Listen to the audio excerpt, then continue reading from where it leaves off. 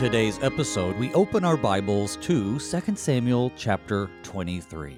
As the epic saga of King David's reign nears its close, we delve into his poignant final testament, the last words of a mighty king and the chronicling of his legendary 30.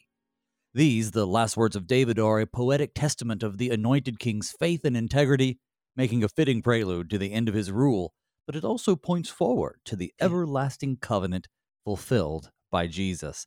Good morning and blessed Pentecost. Today is Thursday, July 13th, and you're listening to Thy Strong Word, where each weekday morning we explore the Holy Scriptures through which God bespeaks us righteous and nourishes our faith.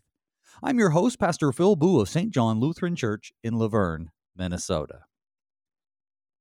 Thy Strong Word is made possible in part by a generous gift from the Lutheran Heritage Foundation. LHF translates, publishes, and distributes Lutheran books and materials that are Bible-based, Christ-centered, and Reformation-driven. Whether it's a catechism, a hymnal, a Bible storybook, or even a devotional, LHF provides these resources free of charge to pastors, missionaries, and lay people who request them. To learn more about LHF and how you can partner with them in this vital mission work, visit their website at lhfmissions.org. That's LHF Missions with an S on the end, .org. Well, this morning, please join me in welcoming my guest to help us explore the penultimate chapter of 2 Samuel. Wow, the next to last, we're almost done. It's the Reverend Stewart Crown. He's the pastor of Trinity Lutheran Church in Palo Alto, California. Good morning, Pastor Crown, and welcome back to the program. Well, thank you, Doctor. It's a pleasure to be with God's people this morning. Oh, well, it's so exciting to have you. You've been on before. We're glad to have you back. It's probably a little earlier for you out there in Palo Alto than it is for me. I'm in Minnesota here, but I'm glad you got up early to start our day off with the Lord's Word. Before we get into the text, would you mind starting our time together off in prayer? Let us pray. In the name of the Father, and of the Son, and of the Holy Spirit. Gracious Father, grant to us the strength of your Holy Spirit, that we as David may confess with your word upon our tongue the righteousness of your kingdom. For by this righteousness we have a firm place to stand, which can never be taken away. And in the midst of the assaults against the faith, and even against the creation which you have supported by your Son Christ Jesus, keep us steadfast, that in the midst of this present world we long for the Savior who will come from heaven, our Lord Jesus Christ, to establish his eternal kingdom. Grant to us this, Father, for the sake of your Son, Jesus, who lives and reigns with you in the Holy Spirit, one God, now and forever. Amen. Amen. Well, our chapter today comes on the heels of David's song. It says, when the Lord Yahweh delivered him from all of his enemies. Maybe you want to catch the people up, let them know kind of what's the context for these very last words of David. Maybe they've missed the last episode. You know, where have we been so we can see how it's all wrapping up?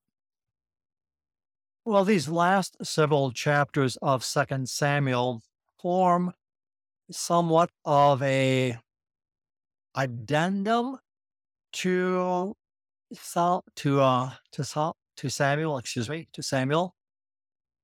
And he, after confessing what God has done for him in 2 Samuel 22, that is, the great victories which he has won, not naming the victories themselves, but speaking about how God gave him the strength and the steadfast faith to endure, he then rounds off his confession with these final words. It's appropriate that the author, we'll call him Samuel for the moment, puts these at the end of the psalm to form a beautiful bow, as it might be, confessing that the kingdom which David has established by appearances, by human strength, has actually been founded by God's strength. And that David himself, through his victories, looks ahead not to his own victories, not to his own dynasty, but rather that which God has established, looking ahead to the righteousness of Christ. And that the victories which David achieved militarily, as we see in chapters 21 and celebrated in chapters 22, weren't carried out by David alone. this is not a one-man show within the Davidic kingdom. There were a great many known and unknown, and he mentions those known in this chapter.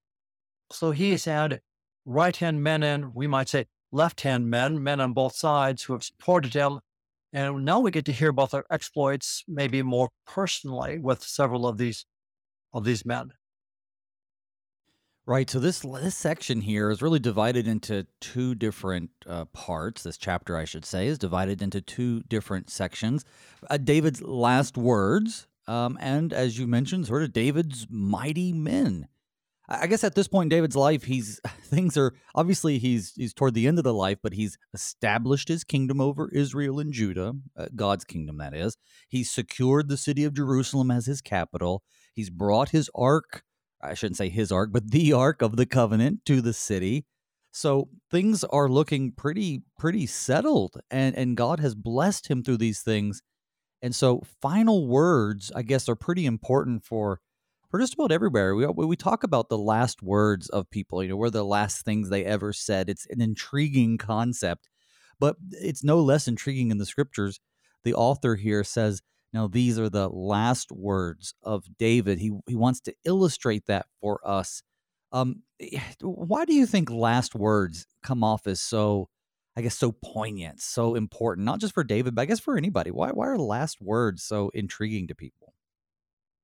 I would liken this to what we would call a last will and testament. They may not be the deathbed words, Right. but they are the confession that you want publicly declared upon your death. And so you have clarity of thought, expression of a strong faith here for David, of what God has always done, and that as he looks to the conclusion of his public reign and is thinking about his descendants, he sees something far greater. And that's certainly what he wants to confess here. He doesn't want to confess himself. He wants to confess the righteousness which God has established using him. But he wants his hearers to see, his sons, Solomon, and etc., to focus not upon the riches of a kingdom or uh, the military victories, but rather that righteousness that God is working through these individuals for the establishment of the kingdom as a foretaste of that which is to come in the Lord Jesus Christ. Now we have this also with Jacob in Genesis, and also Joshua at significant points in Israel's faith history. That when there looks to be a close of something, there is this word that establishes the next step. That is, once David has said these things, the next generation is assured that what God has done in the past, he will continue to do. And that's how David puts a firm, or what would you say, not a firm path, marks out the path for his son Solomon to follow. Well, we're going to read this section in chunks, but let's just read the very first verse, which is kind of like, if you were looking at this on the page, folks, it would be like the first stanza. There's an introduction. Now, these are the last words of David. Then it begins. The oracle of David, the son of Jesse, the oracle of the man who was raised on high, the anointed of the God of Jacob, the sweet psalmist of Israel. And now it does continue. It says, the Spirit of Yahweh speaks by me. But before we continue, just looking at this here, it says these are the last words of David, and you say it's kind of like a last will and testament, sort of the last proclamation. So less, we are all beggars, this is true, kind of Luther's last deathbed words, and more of this is what I want to leave people with.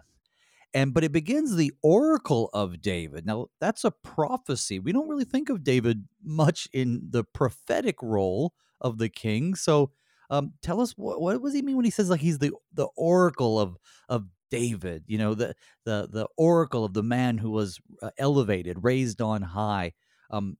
What does he mean by that? Well, this does relate primarily to his anointing by Samuel in First Samuel, regarding the office that he is given. So the oracle isn't from David, but rather from his office. So we look at the Sure. office of David looking ahead. Now, this would be confirmed by the inclusion of all of David's Psalms in the book of Psalms, recognizing that what he speaks, what he confesses, is not of his spirit, but rather of the Spirit of Christ speaking from him. And this Peter confirms in his sermon on Pentecost in Acts that the, the office is speaking, looking ahead to the one who finally speaks. We might say from Hebrews chapter 1 that God, in many various ways, having spoken to our forefathers by the prophets, has now spoken to us by his Son. So that would establish what David is saying here, or what the author of 2 Samuel wants us to see here. That when you read David, you are reading God's word.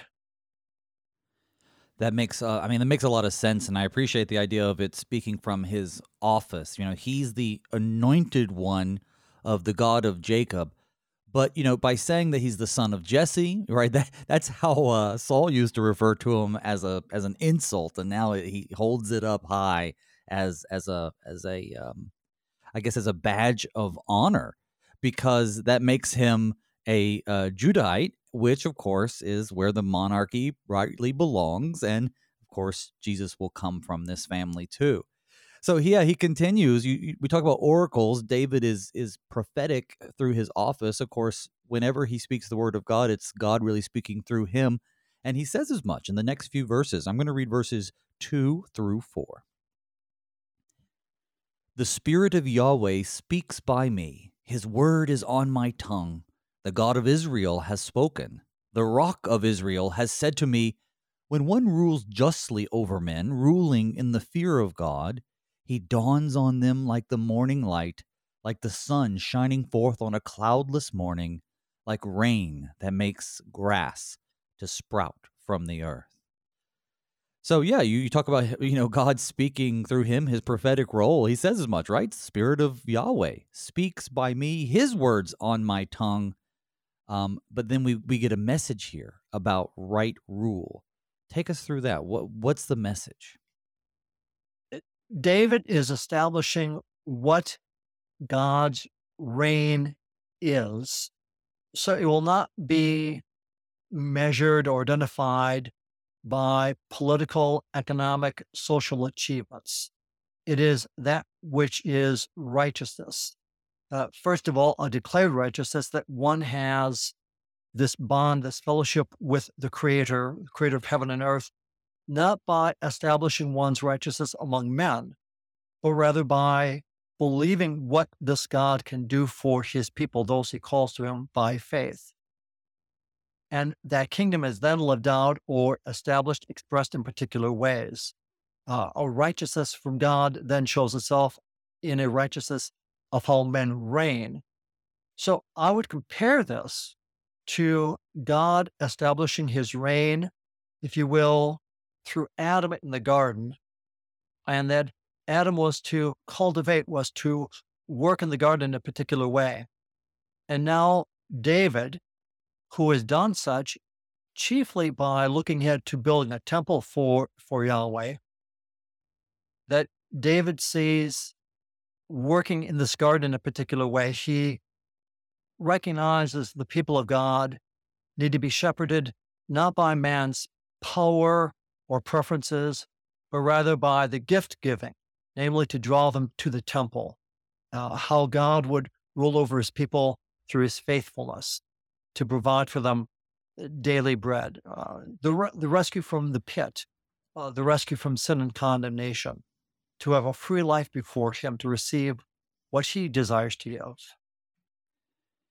Yeah, you can hear David using this beautiful imagery to describe that impact of I guess righteous rule, righteous leadership.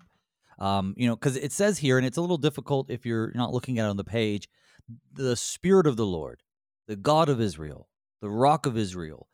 Those are all, of course, allusions to, or references, I should say, to God himself. And God's the one who said, when one rules justly over men, ruling in the fear of God. And now we have all this just refreshing imagery, right? Morning light, sun shining forth, a refreshing reign. Like so ruling over men is to be done in the fear of God, both humanly speaking, right? As we seek Mhm. out rulers, as you said, that David is hoping for, or through David, God is foretelling a time when the ruler is going to be righteous and point people to the right things. So do you see this, of course, pointing forward to Jesus, or is that pointing too far? I kind of do. It works in both ways. I do think that David sees, as far as he can see, immediately the consequences of a righteous reign. His own unrighteousness had profound implications for his own day. And then his example would have been known by Solomon. I'm speaking of Bathsheba, Uriah, etc. And Sure. Solomon would have understood that, and how then Solomon would conduct a righteous reign. So the fear of God is, if you will, how do men reign? How do they exercise authority and power in accord with God's creation? Do they try to swim upstream? Do they try to counter what is obvious in nature, God's power and majesty, his deity? Or do they govern in accord with that? And then, secondly, do David and his descendants govern in accord with the revealed word of God? Do they call people to repentance? Do they call people to faith in God's governance? That when you look at all the rulers and authorities of men and how they failed, is it possible that God has someone in view already that people should trust? As Daniel says, that mountain that crushes all of the other kingdoms, that shatters men's pretensions. And David says that's what we're looking ahead to. So, and I'm trying to get my mind around this. So we have a lot of times in the narrative around David, it's a contrast with King Saul, right? David is like the anti-Saul, or maybe Saul's the anti-David, depending on how you want to talk about it. But he ruled righteously in the fear of God. Yes, of course he has his mistakes. Of course he has his sins, grievous sins. But he always turns to the Lord. That's the message. And I guess what I hear you saying is he's looking forward, trying to lay down, of course, God speaking through him, because it just says that flat out. But God is establishing that there's a righteous way to rule and an unrighteous way. Saul represents the unrighteous way. David is on the track to being the righteous way. And I guess David's looking to his son, who will continue on and pray that he rules righteously in the name of Yahweh. And of course, we want every ruler to do that, but that's ultimately only able to be completely fulfilled in Jesus. Because I say that because we have the next verse, which talks about an everlasting covenant. So it seems like God's really pointing forward to the eternal kingdom that He begins with David, in addition to talking about just practical things like how human rulers should rule. Yeah, yes, that covenant is the expression of how, or the overarching, can I say, umbrella under which that the righteousness of a authority of a ruler would be expressed. That doesn't sound so clear. Let me put it this way. Maybe your Sure. ruler, maybe your listeners have heard this before. If one thinks of a pyramid, typically we think of the authority as the pinnacle. But as I read this part of Samuel, and in fact all of the kings, and with our Lord Jesus Christ, the pyramid is actually inverted, and the king is at the bottom, upholding everything. And it's within that covenant blessing that God has given the king that he is to rule righteously. The covenant establishes him as the bottom of the pyramid, and a righteous reign would support everybody above him, namely the poor, the sojourner, those who are taken advantage of by the powerful in society. And if that bottom of the pyramid wobbles, if David rules or Solomon rules unrighteously, the whole pyramid begins to wobble and tip, as you can see with the unrighteous kings, or, of course, those in the northern kingdom. So David looks ahead to that righteous king, as Isaiah does in Isaiah 9 and 11, one who will not totter, one who will not be taken by bribes, one who will feed God's people in both body and spirit, and conquer the great enemy, of course, death and condemnation because of sin. Uh, I mean, that's the expansive view that David, I think, wants us to see here, Sure. given that Matthew 1 begins with a reference to Jesus as Son of David. The scriptures make that connection for us. Absolutely. Let's keep reading the rest. Actually, this is going to be the rest of this sort of what they describe as the last words of David, 5 through 7.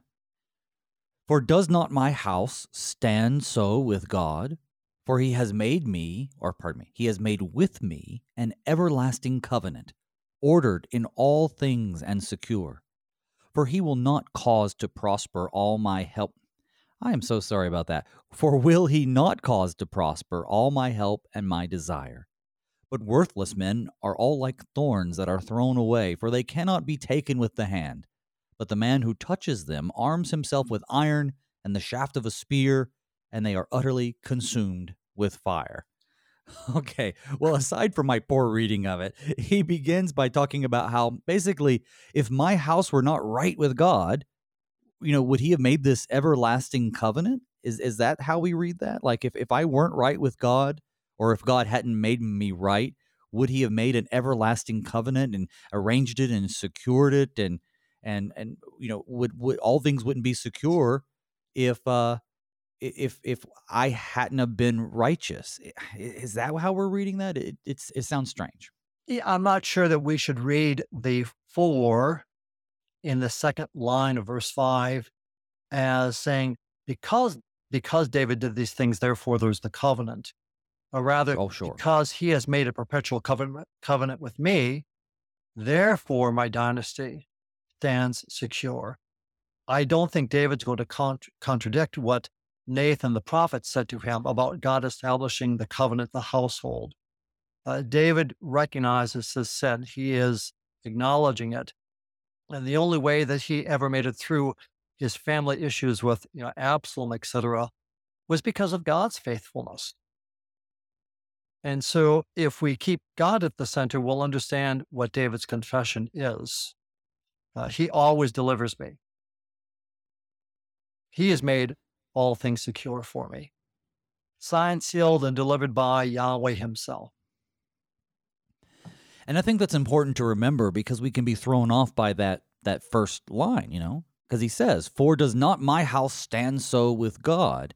And so many people often make that connection, right? So God's going to bless me so long as I do everything right. And then I can even make some mistakes like David did, and God's going to bless me. And we have a covenant. He's given me his the faith in his son Jesus, and he's going to keep it.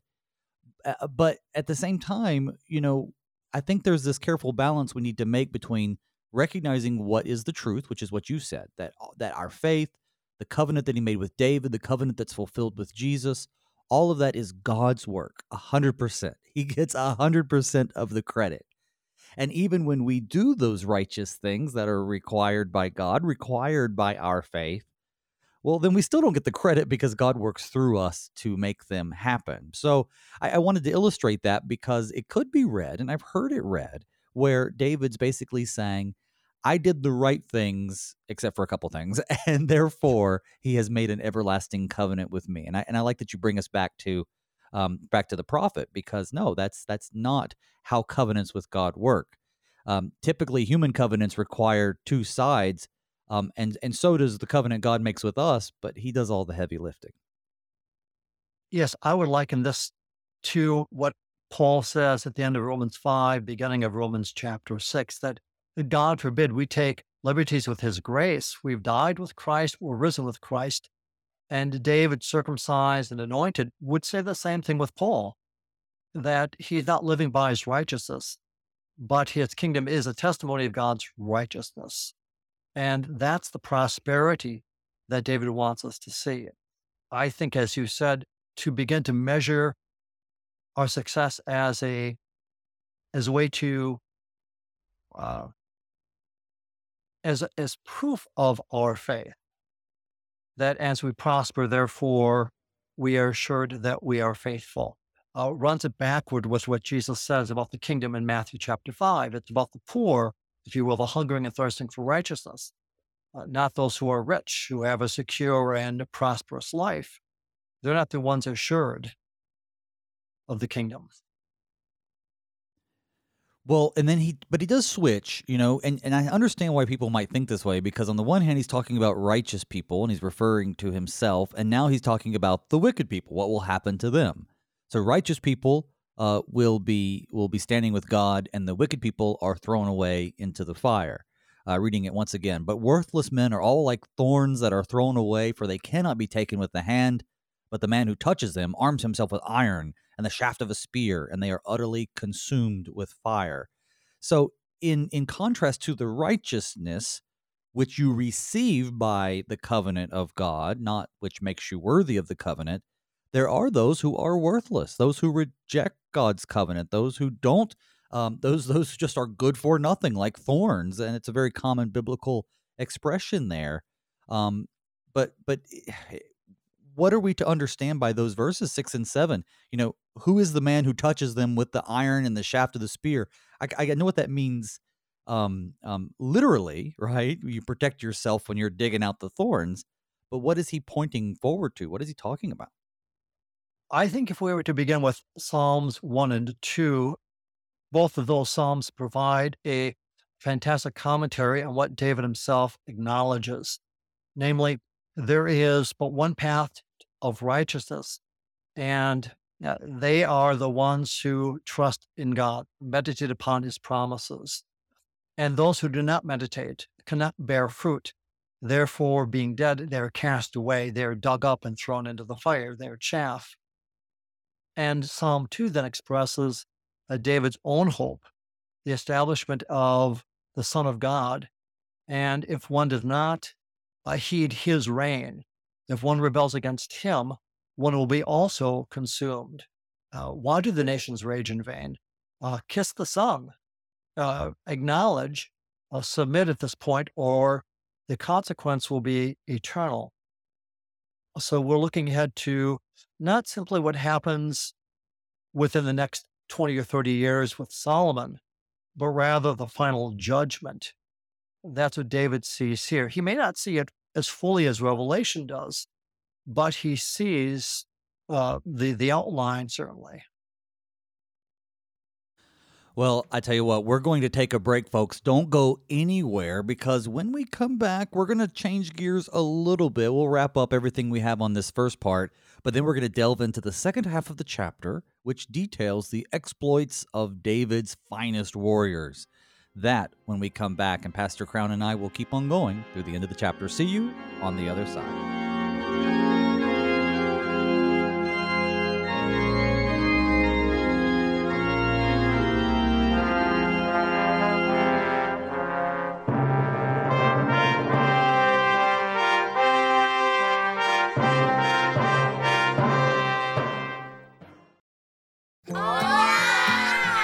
These are the voices of young Lutherans in Mexico City, children who are excited to learn more about their Savior, Jesus.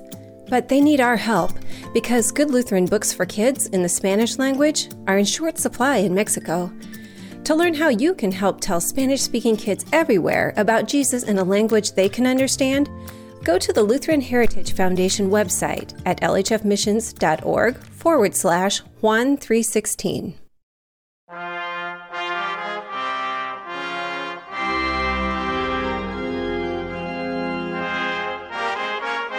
Welcome back to Thy Strong Word. I'm your host, Pastor Phil Booe. With me today is the Reverend Stewart Crown, pastor of Trinity Lutheran Church in Palo Alto, California.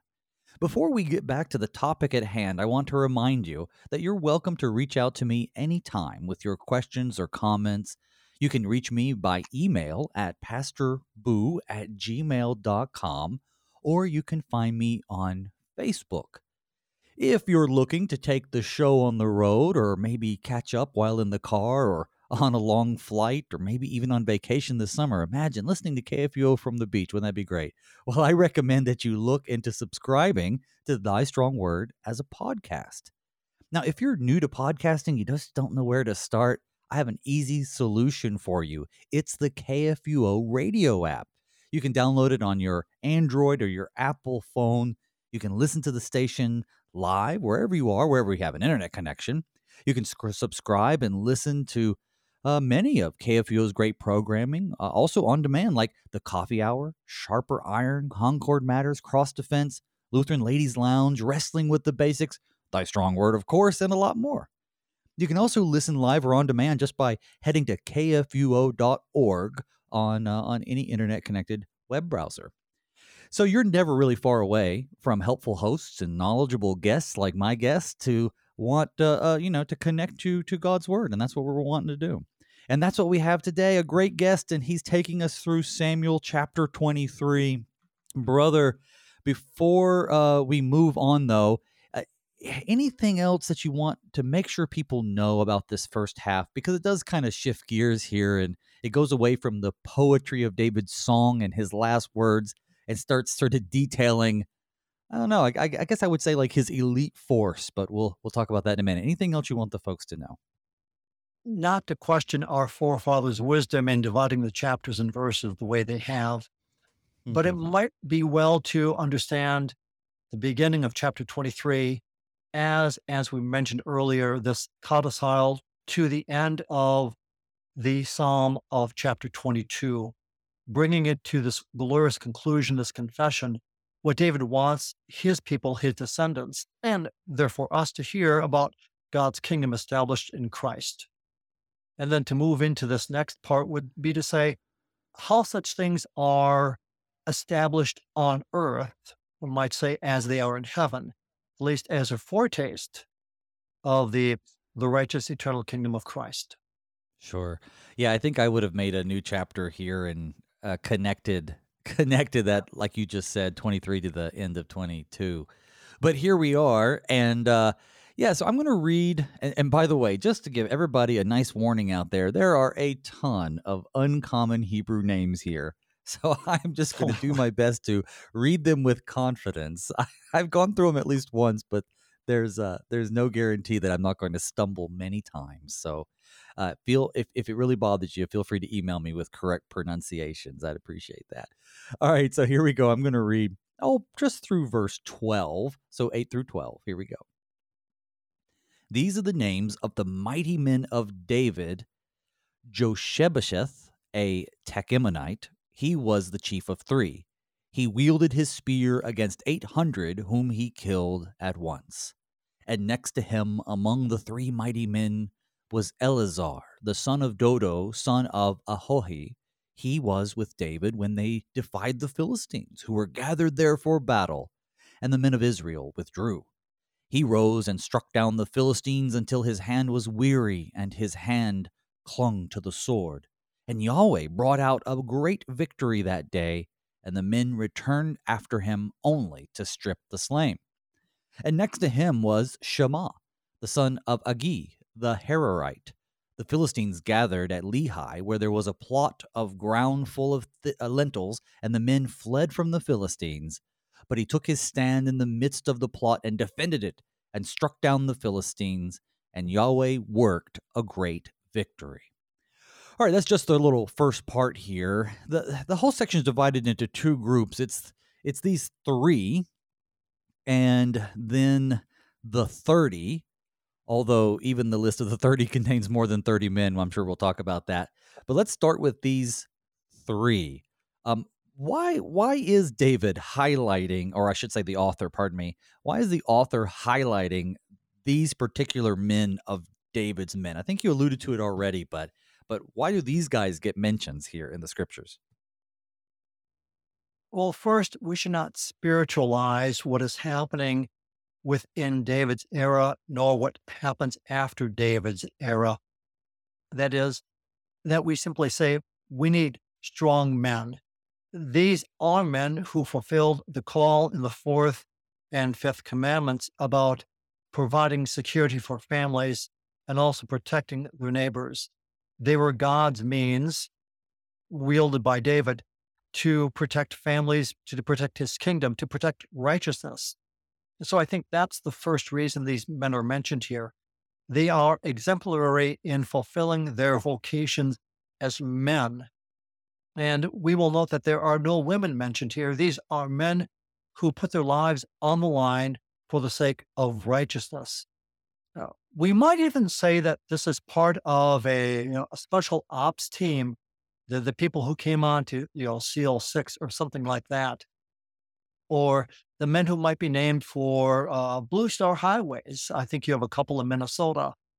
Uh, that these are the men who would be recognized on monuments in Washington, D.C. or capital cities.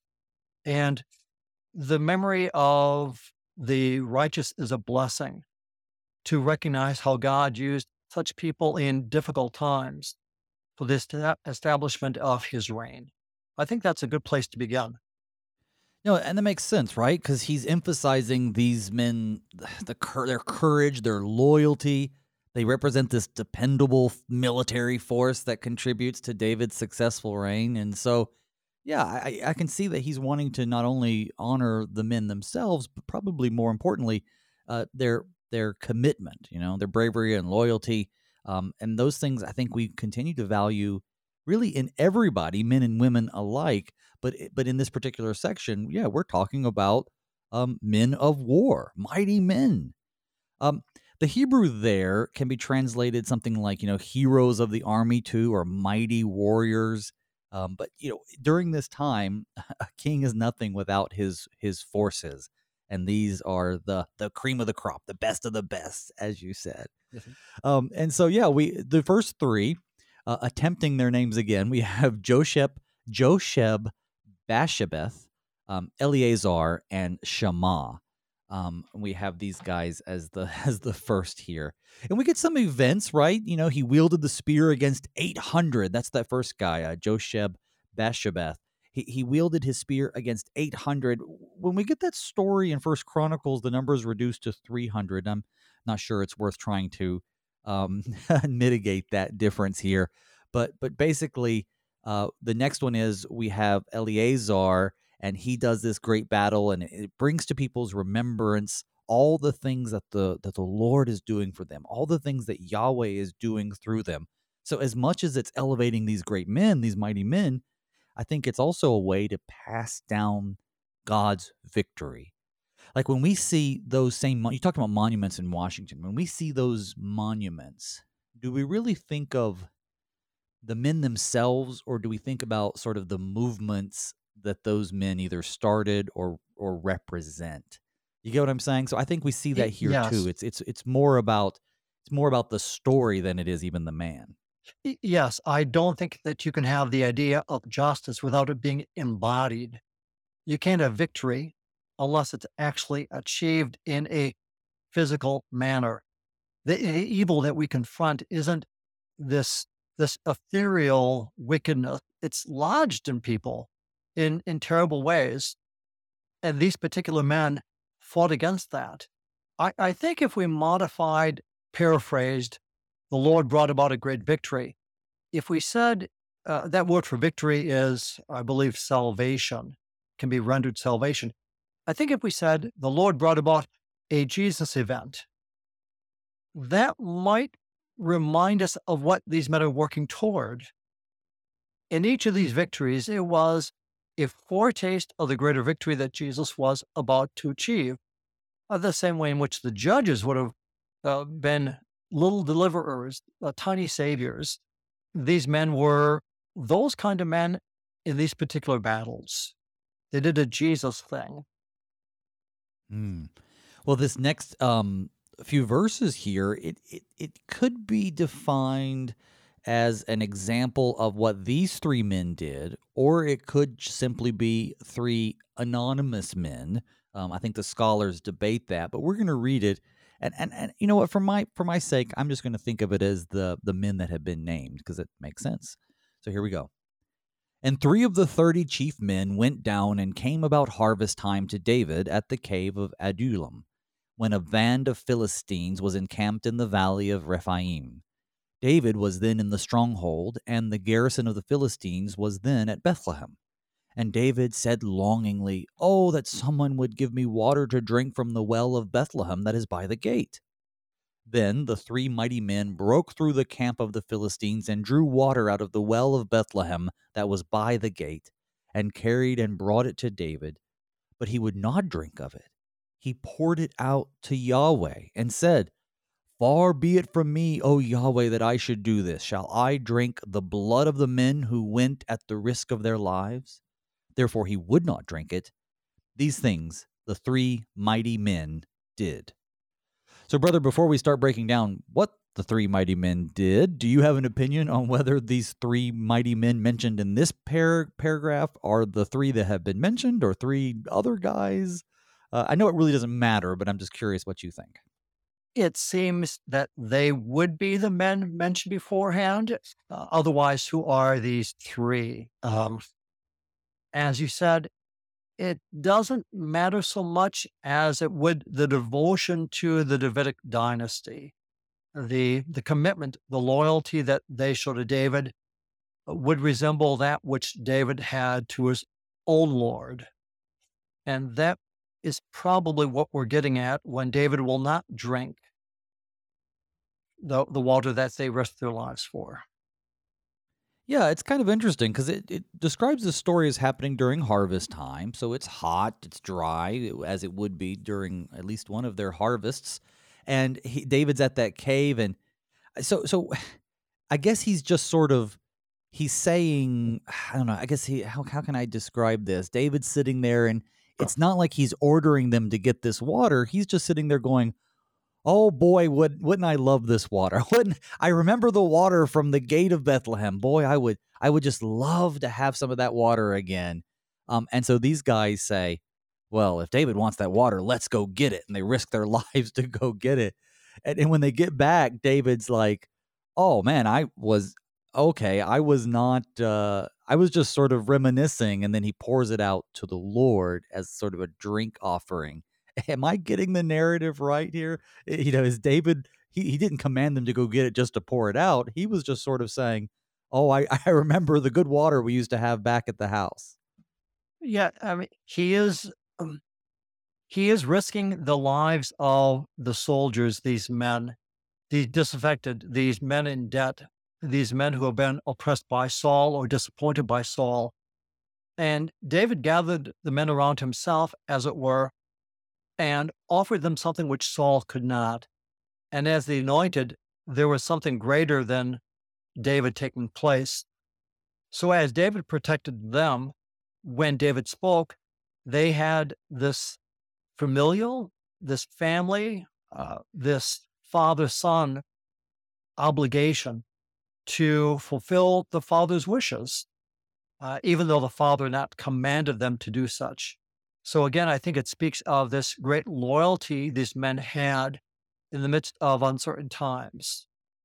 And then when David poured it out, he recognizes that this loyalty cannot be to him. He cannot be the Right. recipient of such risk. Such things can only be given to the Lord, only poured out before Yahweh as an offering. That makes a lot of sense too, I mean, because on a first read of this, you think, well, David's asking for this water. And then when they go risk their lives to get it, then, well, he pours it out. But I like the way you explain it. I still think that David's here just sort of saying things, maybe without even consideration of every word he say is going to be taken as gospel from these guys or as a personal mission. But it does. It's seen that way, and rightly so, that they are loyal to David. David sort of mentions in passing, "Boy, I would love that water that we used to have in Bethlehem." And these three guys go on a special surgical incursion to go get it. It kind of reminds me a little bit of the honor of Uriah. Uriah comes Mm. back from battle. David is scheming, as we all remember that event, and Uriah is faithful to, in this case, his men by not going into his wife, by not receiving the benefits of being home. And David here, sort of happen chance now, has all this water that he's been asking for from Bethlehem, which really isn't much different than water from anywhere else. But he's going to say, "You know what? No, I'm not going to enjoy these comforts, um, because, as you said, Pastor, uh, these guys are so devoted to me, but they need to have that devotion to Yahweh. That's who really, I guess, deserves this drink, so to speak." And then he pours out this sort of drink offering to him. Am I right in that Yes, in I, that I would direction? agree that notice these things the three mighty men did. So it's not about the honor of David so much, but rather what the mighty men did. Ah, Granted yes, that very it's good. oriented toward David, but it's acclaiming their fidelity to the reign and what they have achieved in, can I say, the righteous expression of their vocation. Yes, that is a very good thing to point out, and something I kind of missed is, yeah, we can tend to make it too much about David, but no, you're 100% right. This is about them and their loyalty to David. Very good point. Very good point. Well, I'm going to read a couple more verses now. It continues with verse 18. Now Abishai, the brother of Joab, the son of Zeruiah, was chief of the 30, and he wielded his spear against 300 men and killed them, and won a name besides the three. He was the most renowned of the 30 and became their commander, but he did not attain to the three. Pausing there. Abishai, we've heard about him a lot. We've heard about Joab a lot, and we've heard about the sons of Zeruiah a lot, which have been used really as an insult, but here it seems to be a mere descriptor. But he's chief of the 30, this, David's SEAL Team 30 here. But he isn't of the three. So that's interesting. There seems to be a division here between the 30 and the three. This sort of, I guess, inner circle. I don't know how else to say it. Yes, I might relate it to how one makes progression through our own armed forces, both the ranks and the honors, the medals which one attains, and then how might one be appointed to, a Department of Defense position or Secretary of State. Colin Powell does certain things within the Army and then goes into the administrative aspect. And so that might be a rough parallel.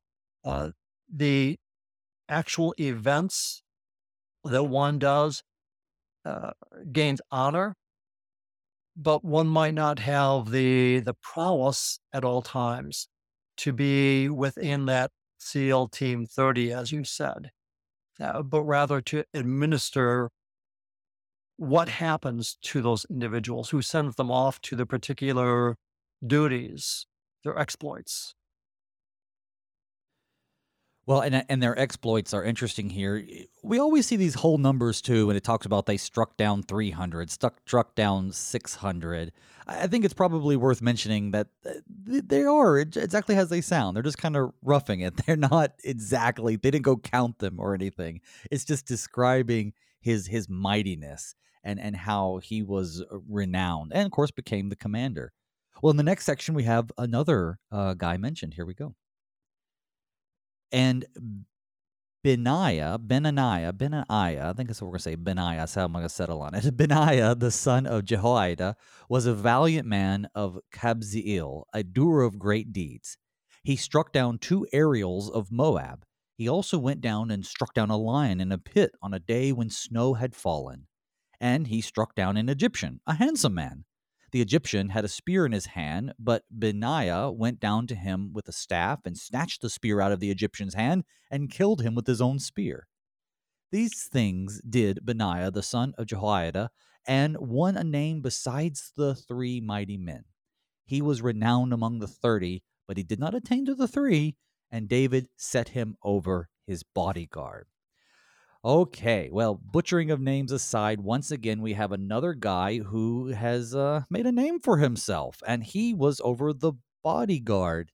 I think it's this Benaiah, however you want to say it.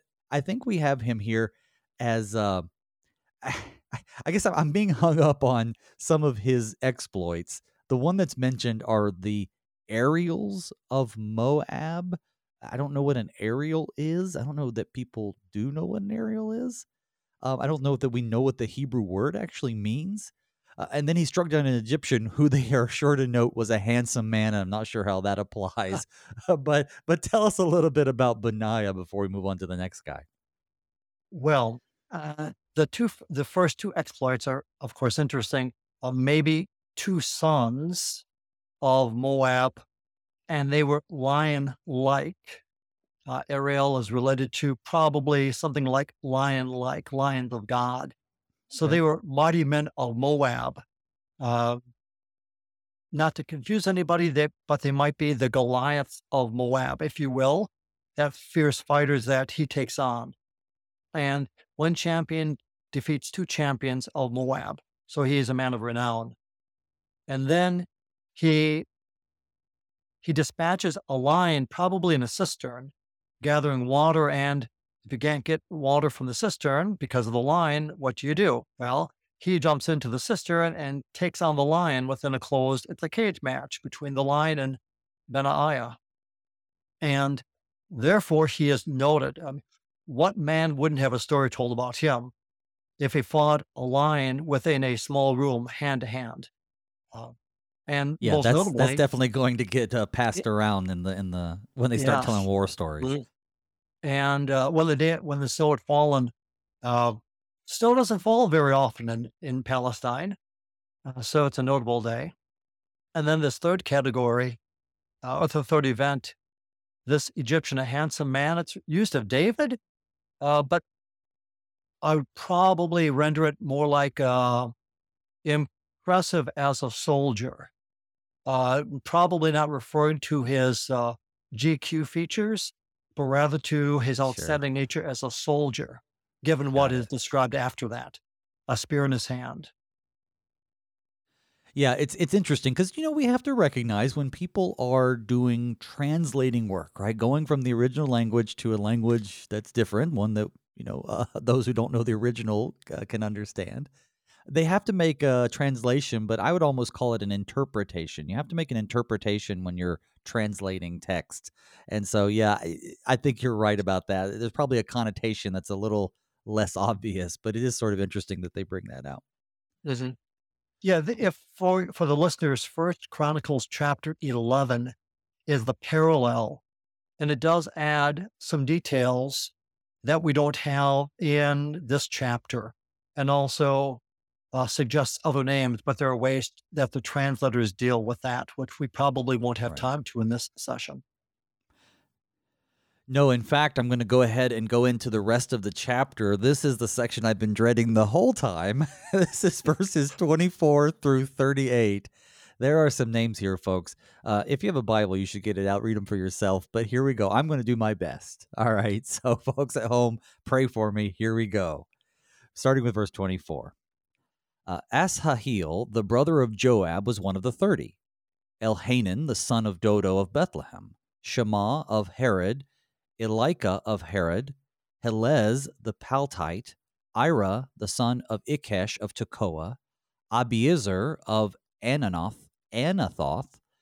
Mebunai the Hushathite, Zalman the Ahohite, Mahaori of Netophah, Heleb the son of Baana of Netophah, Ittai the son of Ribai of Gibeah of the people of Benjamin, Benaniah of Pirathon, Hiddai of the brooks of Gaash, Abialbon the Arabathite, Asmaveth of Bahorim, Elihabah the Shaalbanite, the sons of Jashen, Jonathan, Shammah the Hararite, Ahiam the son of Sharar the Hararite, Eliphelet the son of Ahashabai of Maacah, Eliam of the son of Ahithophel the Gilonite, Hezro of Carmel, Paarai the Arbite, Igal the son of Nathan of Zobah, Bani the Gadite, Zelek the Ammonite,